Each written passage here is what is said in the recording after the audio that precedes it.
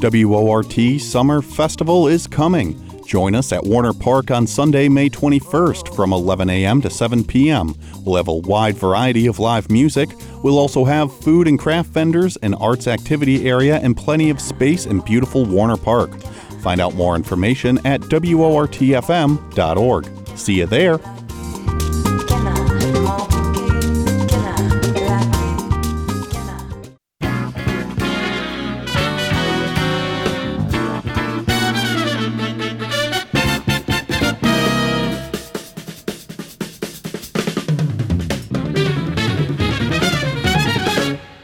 Good evening, this is Rob McClure and Vicki Iden bringing you your local news live from the WORT studios on Bedford Street in downtown Madison.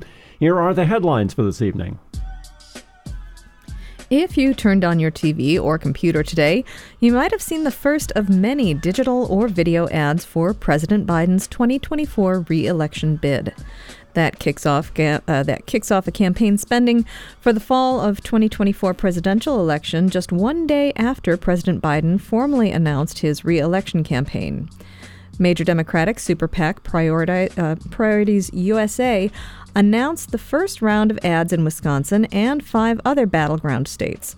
The total cost of the first ad buy, $75 million. One of Wisconsin's top Republican legislators says he's willing to modify his proposal for a flat income tax. That's according to the Wisconsin State Journal.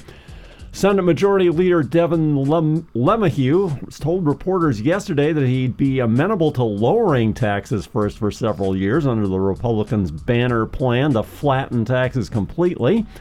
Wisconsin currently employs a progressive income tax.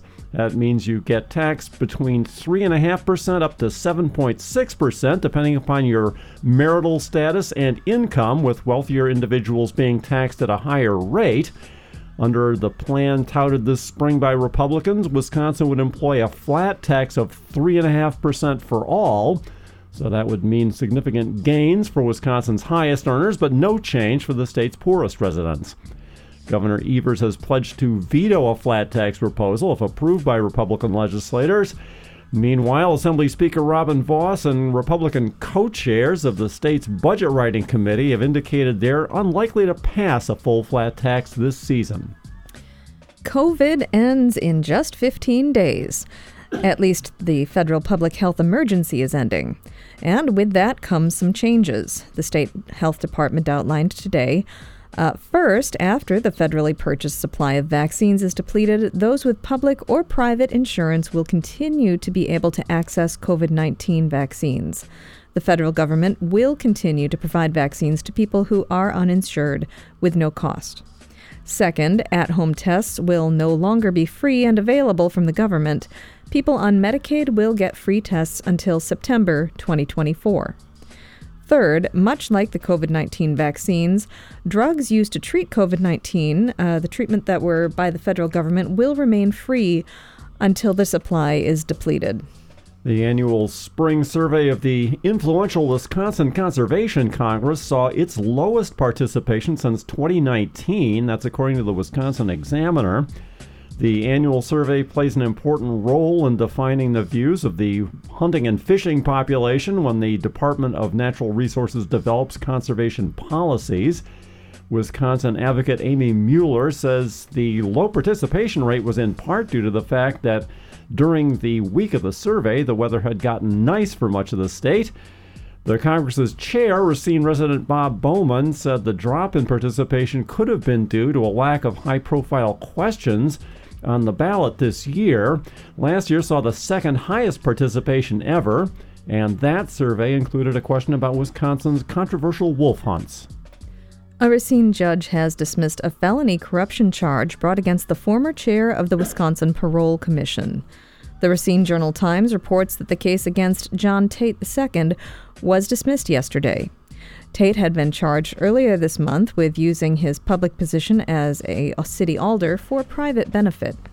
Prosecutors had argued Tate unlawfully negotiated the terms of his employment for Racine's new violence interruption coordinator position after approving the creation of the job while he served as president of the Racine Common Council. The complaint alleged that in applying for the job and negotiating for a higher salary and vacation time, he acted in his own financial interest. Tate had been named to serve as Madison's first independent police monitor in October of 2022, but then declined to take the position. University of Wisconsin-Madison police responded to a potential arson in Sterling Hall last night in the central campus area. Shortly after 10 p.m., police responded to a report of smoke coming from two separate rooms on the first floor of the building. Once officers arrived, they found that the two fires involved appeared to have gone out by themselves. The two rooms sustained minor physical and smoke damage, and damage and cleanup costs are estimated to be around $10,000. The department says they believe the fires were started intentionally, but they are actively investigating the incident.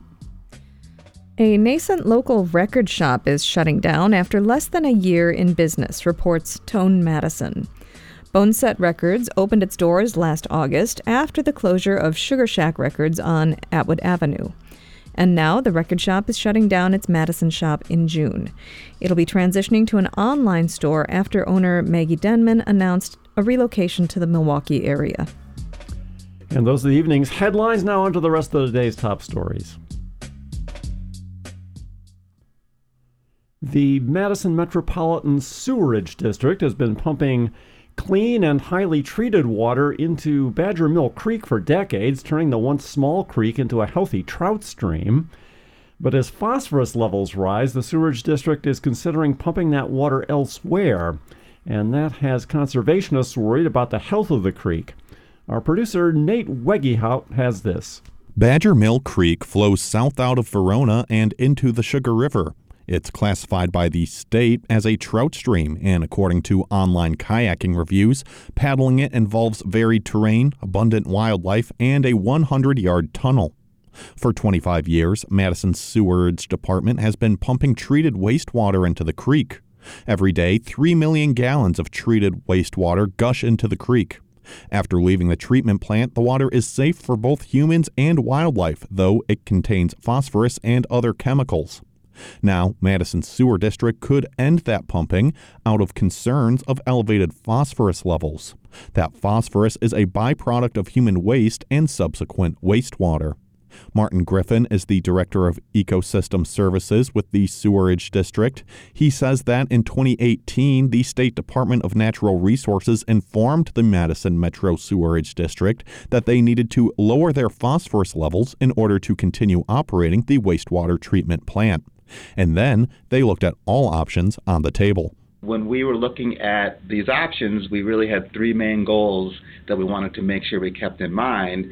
The first goal was to obviously pick a solution that would get us into compliance with our permit. That was the number one goal. Number two goal was any option we chose, we wanted to make sure that it would minimize impact or harm to our receiving waters, Badger Mill Creek, our stream. And then our third point we wanted to make sure is that when any option we chose would actually be fiscally responsible to our community ratepayers. In the end, the district found that their best option was to stop the flow of water to Badger Mill Creek and divert that flow to another creek they say is better equipped to take on the phosphorus load. But this plan is drawing some concerns from local conservationists who oppose stopping the flow of effluent water into Badger Mill Creek. They call themselves the Badger Mill Creek Preservation Coalition. Last week, the coalition sent a letter to the sewerage district outlining their concerns about the project. One of their top concerns is that without the input of effluent wastewater, the creek's water levels will drop. Earlier this year, the district did run a test to see what would happen if they permanently shut off the water. The test was run in the winter when water levels were already low.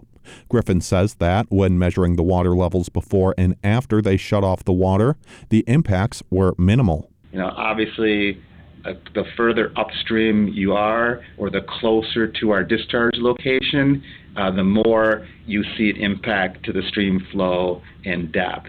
But we did notice that impact was very small.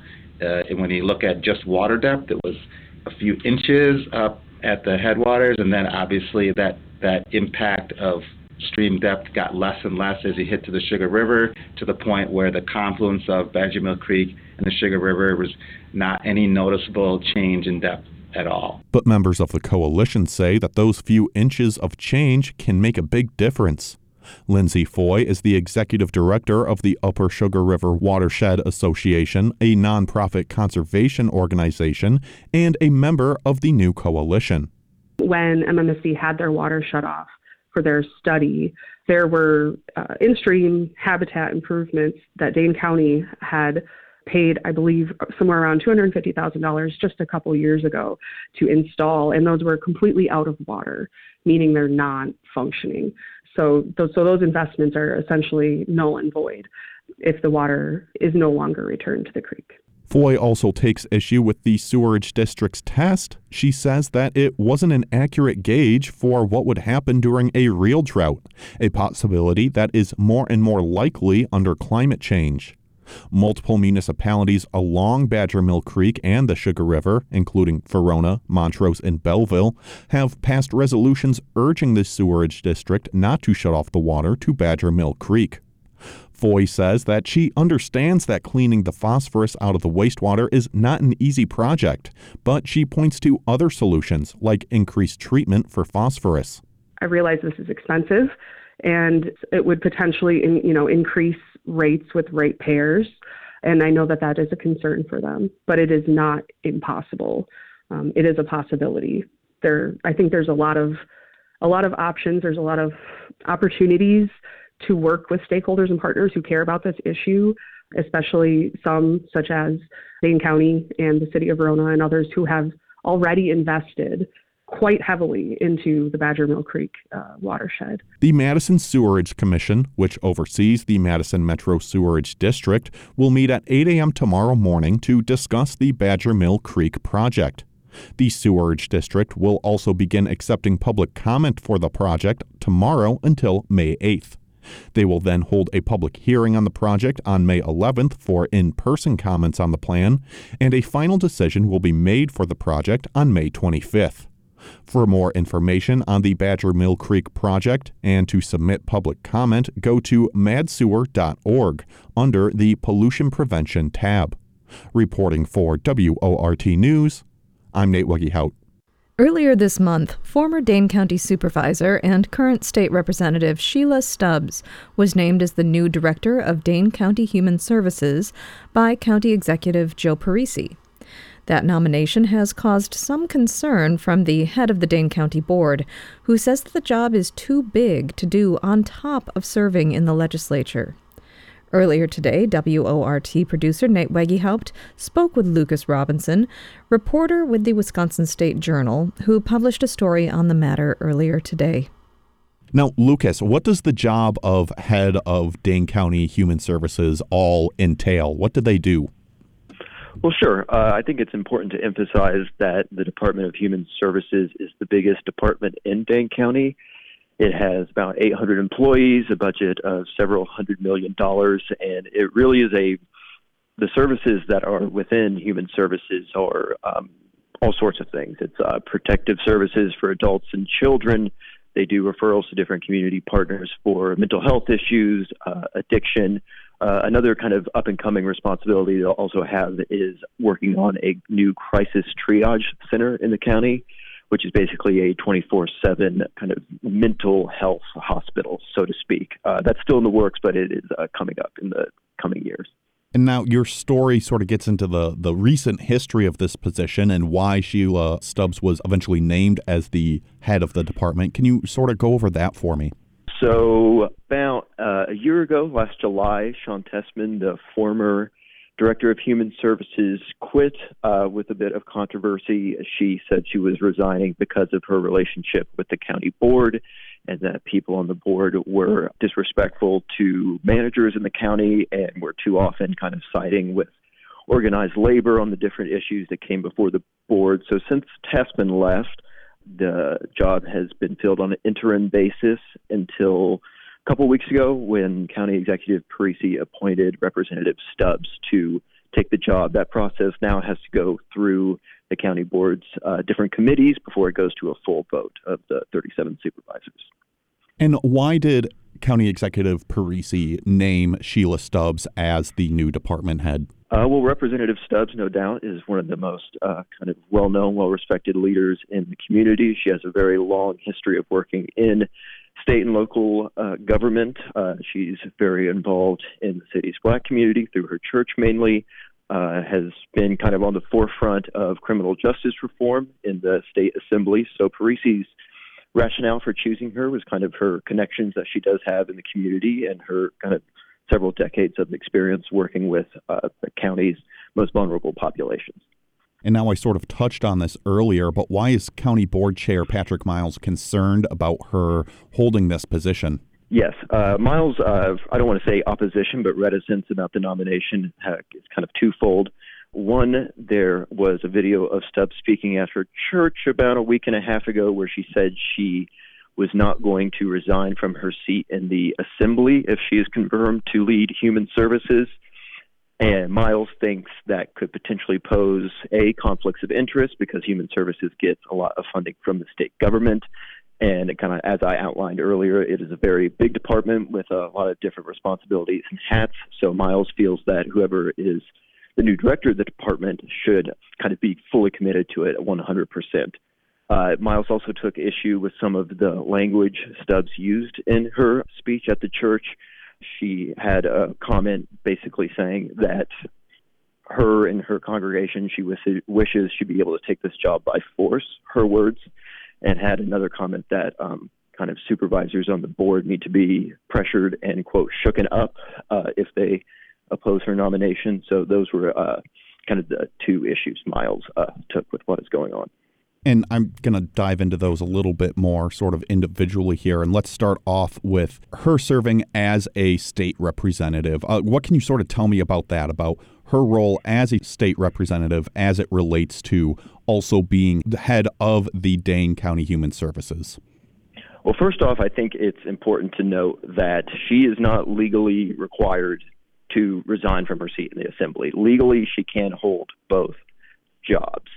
Kind of as I said, I think the issue Miles and others on the board right now is simply that there could be conflicts of interest that arise, like I said, with the funding that Human Services receives from the state. Now, I don't know if that could look at she recuses herself from votes in the assembly that have to do with Human Services.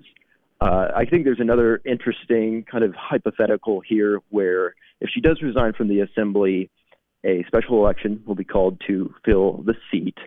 And there's a lot of talk about if she is gone from the assembly and two other Democrats are also not in the assembly for a vote, Republicans in the legislature hypothetically would be able to get veto-proof majorities. So that's all very kind of theoretical, but if she is gone and two other Democrats are gone, it does put state Democrats in a bit more of a precarious position in terms of stopping the Republicans. And now you did also mention there that there is a now deleted video of Representative Stubbs making comments before her church about the position. So let's just start off with the video. Tell me a little bit about what she had to say about being offered the position. Yes. Well, I am unsure the exact date of the video, but it was a few days after County Executive Parisi named her. She basically claims in the video that the board is intentionally intentionally refusing to introduce a resolution nominating her to the Department of Human Services. Now, under kind of the board process, that resolution was introduced, and it couldn't have been introduced until the following Thursday when the board had their first meeting since Parisi nominated her. And Miles is kind of named as the person who was doing this, which he definitely denies. Stubbs also says that she's getting a lot of scrutiny in the process because she is a black woman, and a black woman has never held the position of head of Human Services full-time before. So that is what she told her church the other week. And as you mentioned before, County Board Chair Miles also had some concerns about some of the comments made in that video. What can you tell me about that? Yes.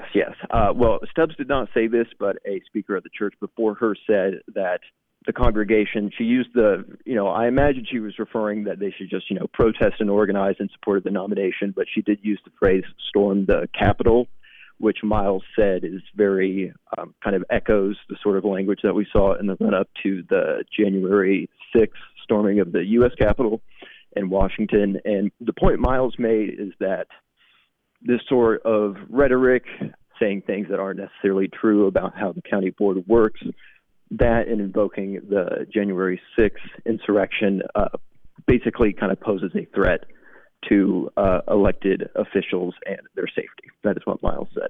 And so what comes next in this process? What's the next step here? So her nomination to lead Human Services will go through the kind of basic confirmation process with the county board. Tomorrow it will be before the Health and Human Needs Committee, which Stubbs used to chair when she was on the board. From there, I know it goes to the board's Personnel and Finance Committee, and those committees will make their decision. They will recommend that her nomination be approved, or they will recommend that it be denied. And then at some point within the next few weeks, those recommendations will go before the full board, and they will vote on whether to confirm her to lead Human Services. I've been talking with Lucas Robinson, reporter with the Wisconsin State Journal, about the controversy surrounding Representative Sheila Stubbs being named the new head of Dane County Human Services. Now, you can read Lucas's full reporting on the matter online over at Madison.com. Lucas, thank you so much for talking with me today.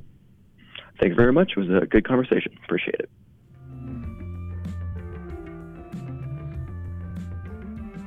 After this interview was recorded, the county executive told Channel 3000 News that Representative Stubbs would submit a letter of resignation to the State Assembly as soon as her appointment to head the Human Services Department is approved.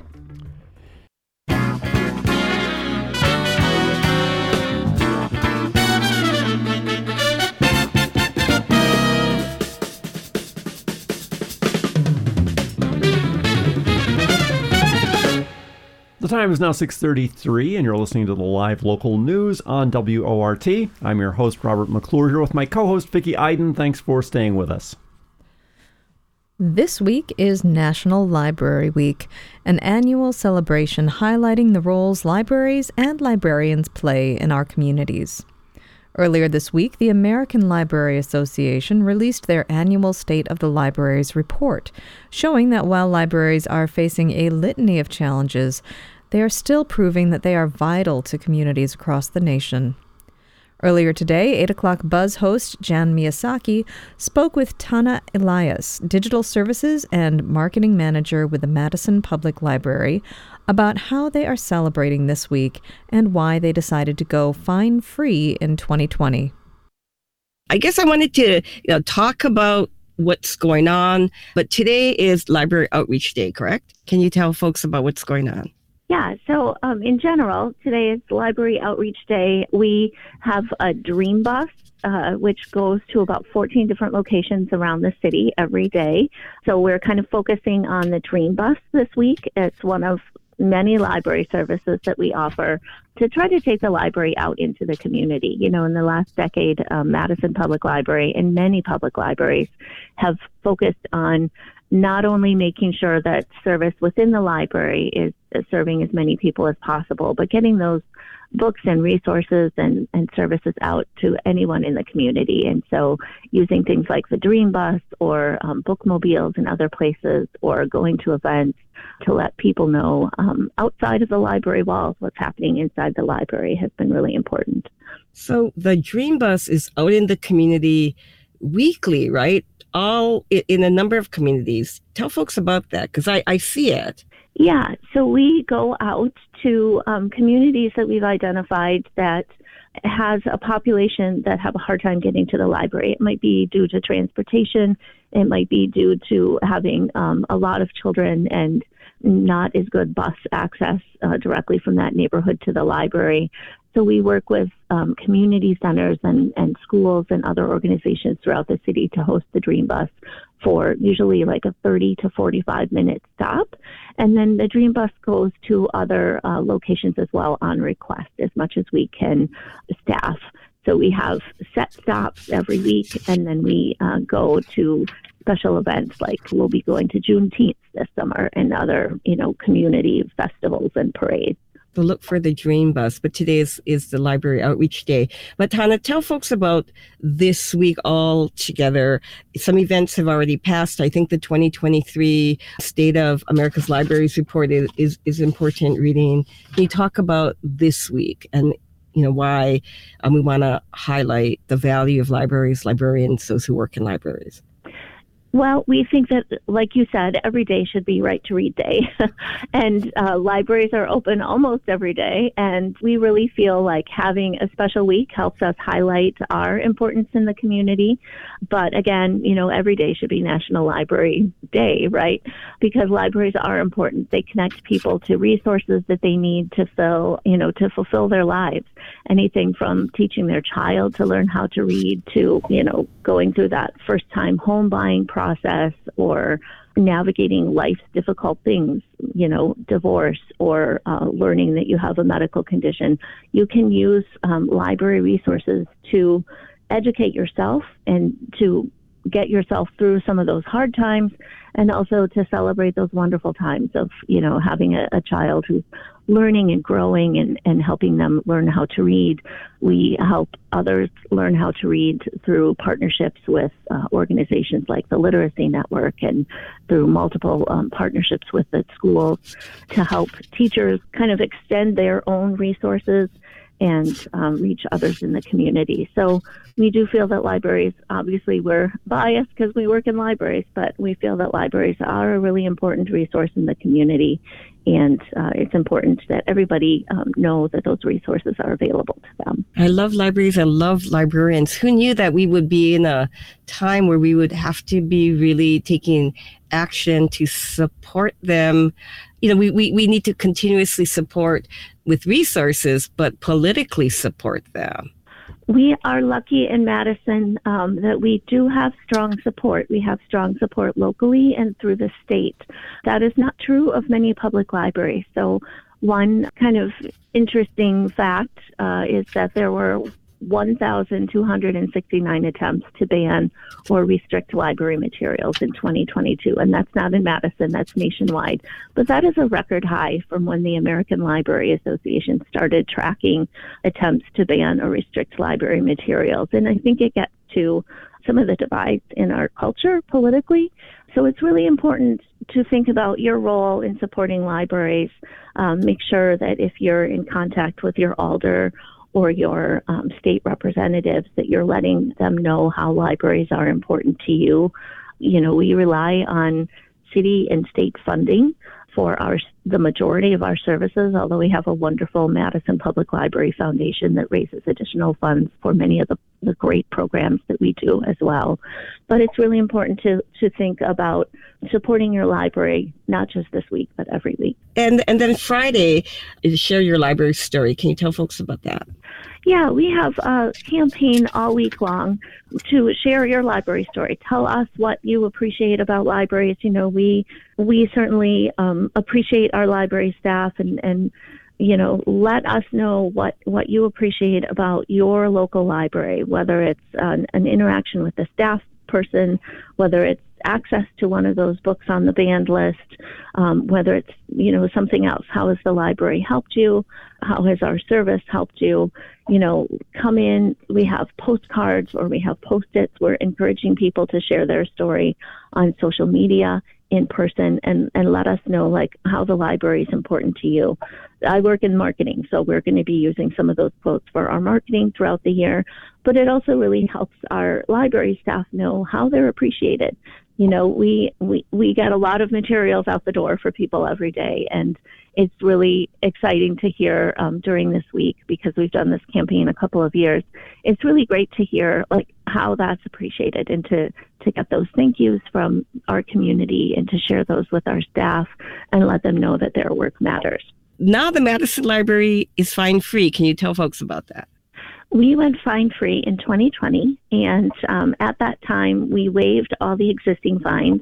It was a lot of money, but we felt it was really important to the community to know that there are circumstances that prevent you from getting something back on time. We've all been there. We all know that, sometimes you're a week late, or sometimes you lose a book, or sometimes you're just like right at the end of the story and you want to get to the end, and you're willing to pay that extra 25 or 50 cents.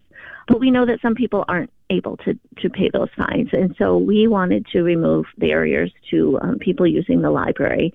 And we joined kind of a nationwide movement to go fine free. It was a significant portion of our budget, but we were assisted by the city that first year when we made the change. And then we have just adjusted to make sure that we're able to continue to provide the great service without we were at about $220,000 a year in our budget coming from fines. But again, we felt it was important to the community to let them know that it's okay to be a couple of days late if you're right in the middle of the story, or you can't get to the library until Thursday, even though your item is due on Monday. So we did go fine free in 2020. That was a library board decision. And really the only charge that people have for using the library now is if a material is completely lost. Your dog ate it, or as happened to me, when you're traveling, you leave something behind and you're not able to have it sent to you. We know that those things do happen, and we do have to charge for lost material. But if you're a few days late now, there's no penalty. We did see when we did our research in making that decision that everybody throughout the community had fines, but the people who had $20 or more of fines, which prevented them from checking out additional material, those were kind of targeted at lower income areas. So we were able to see that our policy of assessing fines was really affecting some communities more than others. And so by lifting that barrier, we wanted to make it clear that library access was really for everyone, and kind of take away that worry about being late or not being able to return your materials on time. That was 8 o'clock Buzz host Jan Miyazaki talking with Tana Elias with the Madison Public Library about National Library Week. And it's time now for the most comprehensive weather report on the airwaves with WORT weather guru Rob McClure. Well, this is our 5th day in a row now with temperatures in double digits below normal. And while we'll be warmer the next couple of days, I'm not quite sure we're going to make it above normal, technically speaking. I said on the Monday morning forecast I thought we'd remain below normal actually through the end of the month. Saturday and Sunday should be no problem in that regard, but tomorrow and Friday might come close. Incidentally, normal in this context is a high temperature of 62 and a low temperature of 40. Our cold second half of April can be attributed to Wisconsin having come underneath a long-wave trough position in the upper air, which has meant that any passing shortwave troughs and the low-level circulations that they tend to spin up tend to get stuck in place over us with their leftward spinning energy, producing upward motion and cooling and condensation, as happens in the northern hemisphere. So we've had plenty of cloud cover and occasional rain to additionally dampen the temperatures in the cool air that's already been over us for the past 10 days. And our situation has not been helped by the development of an omega block, as it's called, in the upper winds downstream of us now. This feature is visible on the water vapor imagery of North America that we have linked on the WORT weather webpage. And if you do have a look at it, you'll get some idea where the omega part comes into it. The U-shaped upper trough that's been sitting over the eastern third of North America for this past week, or week and a half actually, has a rounded, more circular cutoff circulation down in its pit over the Great Lakes. And there's an almost identical trough to it out to our east, out over the western Atlantic Ocean, and in between the two and up to the north, over the Ungava Peninsula and the Davis Strait area, is a rightward turning blob of warm air, an upper ridge. And the circulation around those three features, which shape together like the Greek letter omega, tends to hold them all in a stable, unmoving pattern, which is why it's called an omega block. You might remember it was a Rex block, a similar feature minus one of the troughs that kept us so warm back during the second week of the month before the cold set in on us with such ferocity. So our luck can obviously rise or fall depending upon, which side of the block we end up on, so to speak. We'll have a weak episode of shortwave ridging trying to press over us from the northwest tomorrow and Friday, but that brief injection of warm air is ultimately going to end up simply re-energizing the upper low over this part of the continent, though it will bump the gyre temporarily eastward for a day or two. The incoming ridge is also visible on the water vapor, incidentally, cascading at us across the Dakotas and Minnesota currently. It does appear that surface low-pressure development, as warm and cold air begin to swirl together, will transpire in a slightly different fashion to the way it had looked back on Monday. A stronger wave that's evident in the water vapor imagery over North Texas, or over the Panhandle down there, will be ejecting eastward through the lower Mississippi Valley tomorrow before it then lifts northeastward and north up towards about Lake Huron Friday. And that system's going to tie up a lot of the Gulf moisture that might otherwise lift northward and be lifted up and over a warm front that will be attendant to the incoming northern stream low that will be diving into this area from the Dakotas and Minnesota tomorrow. So Friday's now looking to stay mostly or entirely dry the way it's appearing. The cold front approaching with the second low on Saturday morning should bring us a wave of showers at that time, followed by additional showers probably through the weekend as the two lows swirl together, the one from Lake Huron and the one to our west. And the overall low will then move backwards westward over us for much of Sunday and Monday, so cool and cloudy into early next week. But back to tonight, whatever remaining cumulus are up in the sky should continue to dissipate through the evening with just a few passing high clouds then after that through the overnight period. Temperatures will drop back to the mid-30s on southeasterly winds at 3 to 7 miles per hour. Passing high and mid-level clouds tomorrow as warmer air comes in should still admit enough sunshine to get us up into the low 60s with aid from increasing south to southwest winds, which will come up to 8 to 15 miles per hour.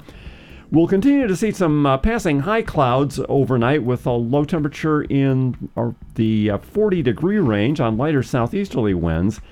And Friday should be a similar day, but with increasing cloud cover, possibly including some lower clouds later in the day. That'll depend in part on whether we back our winds more east or northeasterly during the day. The temperatures should make the lower mid-60s in any case. And winds will be backing east and northeast then overnight before, and showers are likely to move in from the west by dawn on Saturday. Temperatures will drop to the lower mid-40s overnight, but then recover only minimally to the low 50s on Saturday with passing showers, and winds will be backing north and northwesterly as the low-pressure circulations combine to our northeast. And those northwesterly winds will help to draw some drier and colder low-level air into Wisconsin, and that may limit the precipitation totals on Saturday, maybe just to a few hundredths of an inch every now and again. But as the mid-level low strengthens overhead into Sunday, we should see rain production turn back on, and temperatures Sunday will hold just in the upper 40s then, the way it appears, with a little warming actually going into Monday as well. It is currently 51 degrees down here at the station on Bedford Street. The dew point temperature is 26. Just a couple of cumulus up at about 6,000 feet currently, mostly clear now above the station, with winds out of the west at about 5 miles per hour, and the barometer reading is at 30.17 inches of mercury and steady. We go now to April 1964, when the civil rights movement was in full swing. Developers announced ambitious plans, and a founder of rock and roll came to town. Stu Levitan has all the details from 59 years ago this month on tonight's Madison in the 60s. All the years combined,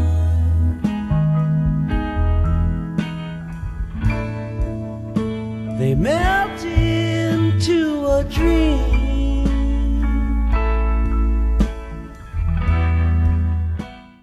Madison in the 60s, April 1964. It's an active time for the civil rights movement. As the month opens, members of the Congress of Racial Equality, CORE, are continuing their boycott and picketing of the Sears store on East Washington Avenue, where a maintenance worker is the only black person among the store's 321 employees.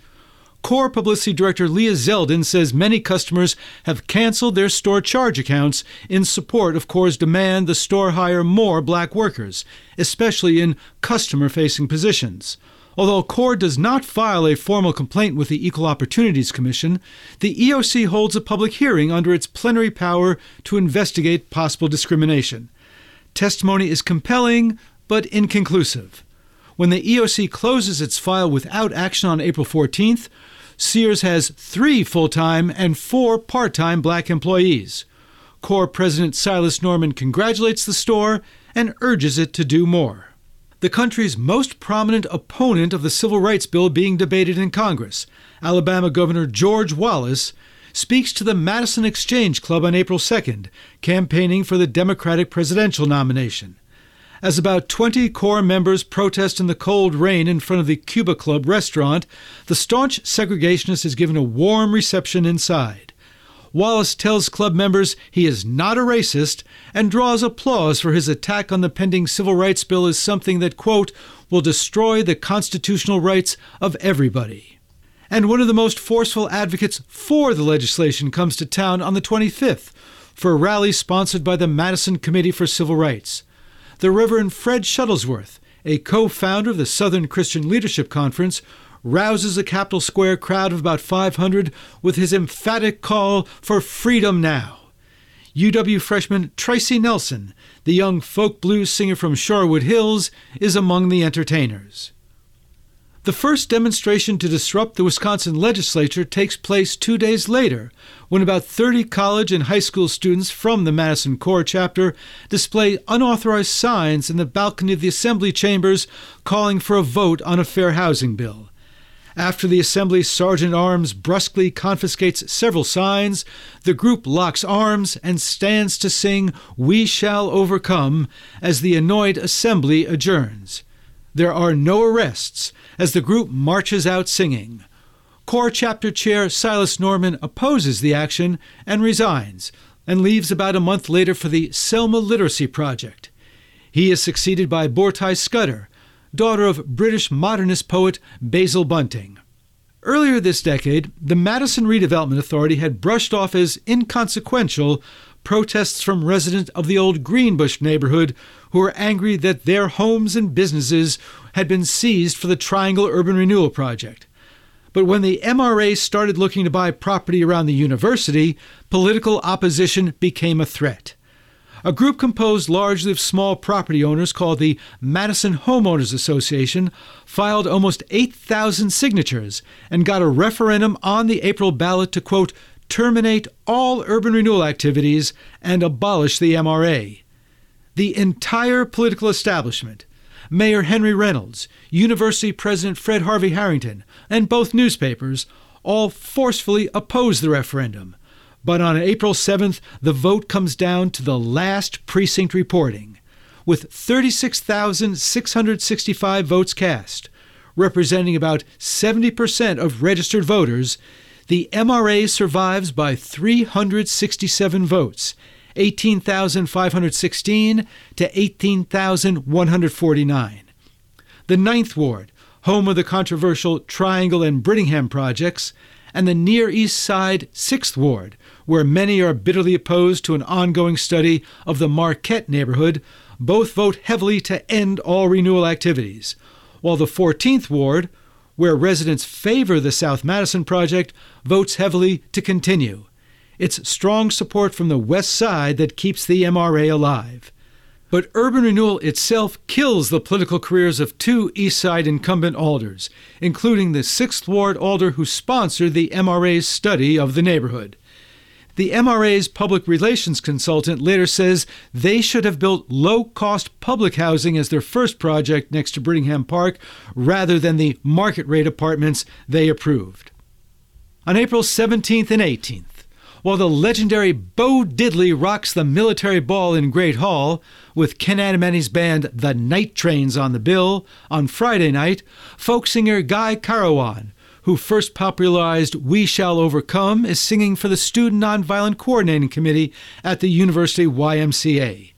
Saturday night, it's a Bo Diddley album and nickel bags of popcorn for the 1,000 who pack Great Hall for the Student Peace Center's 8th annual Anti-Mill Ball.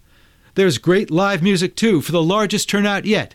Tracy Nelson sitting in with the Johnny Calb Blues Band. April 24th is quite a day for Madison Properties Incorporated, the development firm run by broadcast executive Gerald Bartell and developer Robert Brooks. In the morning, they reveal a $12 million project consisting of 26 buildings along a 1-mile stretch of University Avenue, with 650 apartments, a 200-room Ramada Inn, plus commercial and office space. And just a few hours later, they announced plans to build a 10-story, 225-room Holiday Inn in the 400 block of State Street. It would be the second attempt to build a hotel there, where Victor Music burned down in December 1961. Bartell says he has an accepted offer from Meyer Victor and hopes to begin construction by late July. Ultimately, neither of the two hotels is built, but much of the University Avenue project is.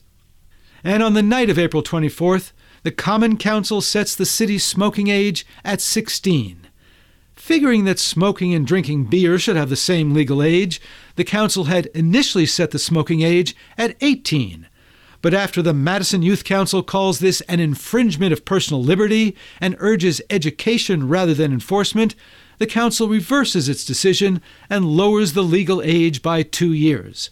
Madison Youth Council Vice President Eugene Parks, noting that many aldermen smoke during the meeting, says his group doesn't condone smoking, quote, "but we feel this is the responsibility of the youth and his parents." Nadine Goff, editor of the Central High School Mirror, tells the council that a survey shows that almost 30% of students at Central Senior High and nearly 20% of students at Central Junior High smoke or had smoked. And that's this week's Madison in the 60s. For your award-winning, listener-sponsored WORT News Team, I'm Stu Levitan. And that does it for our show. Thanks for listening to WORT's live local news at 6. Most of these news shows that you hear in the evening are put together by volunteers, and we could use a couple of more reporters if you're interested in volunteering for the local news. WORT is a wonderful place to volunteer, and we provide all the training if you haven't been involved in radio. So get in touch with the station during business hours if you're interested. Your headline writer this evening was David Aaron. Special thanks to feature contributors Jan Miyasaki from the 8 o'clock Buzz and Stu Levitan. Chuck Kademan was our on-air engineer this evening. Nate Wegge helped produce the newscast, and Shelley Pittman is the news director at WORT. I'm your host, Robert McClure. And I'm your host, Vicki Iden. Stay up to date with the WORT Local News Podcast. Subscribe on iTunes Podcasts, Spotify, and wherever else you get your podcasts. Up next is Query, followed by This Way Out. Good night.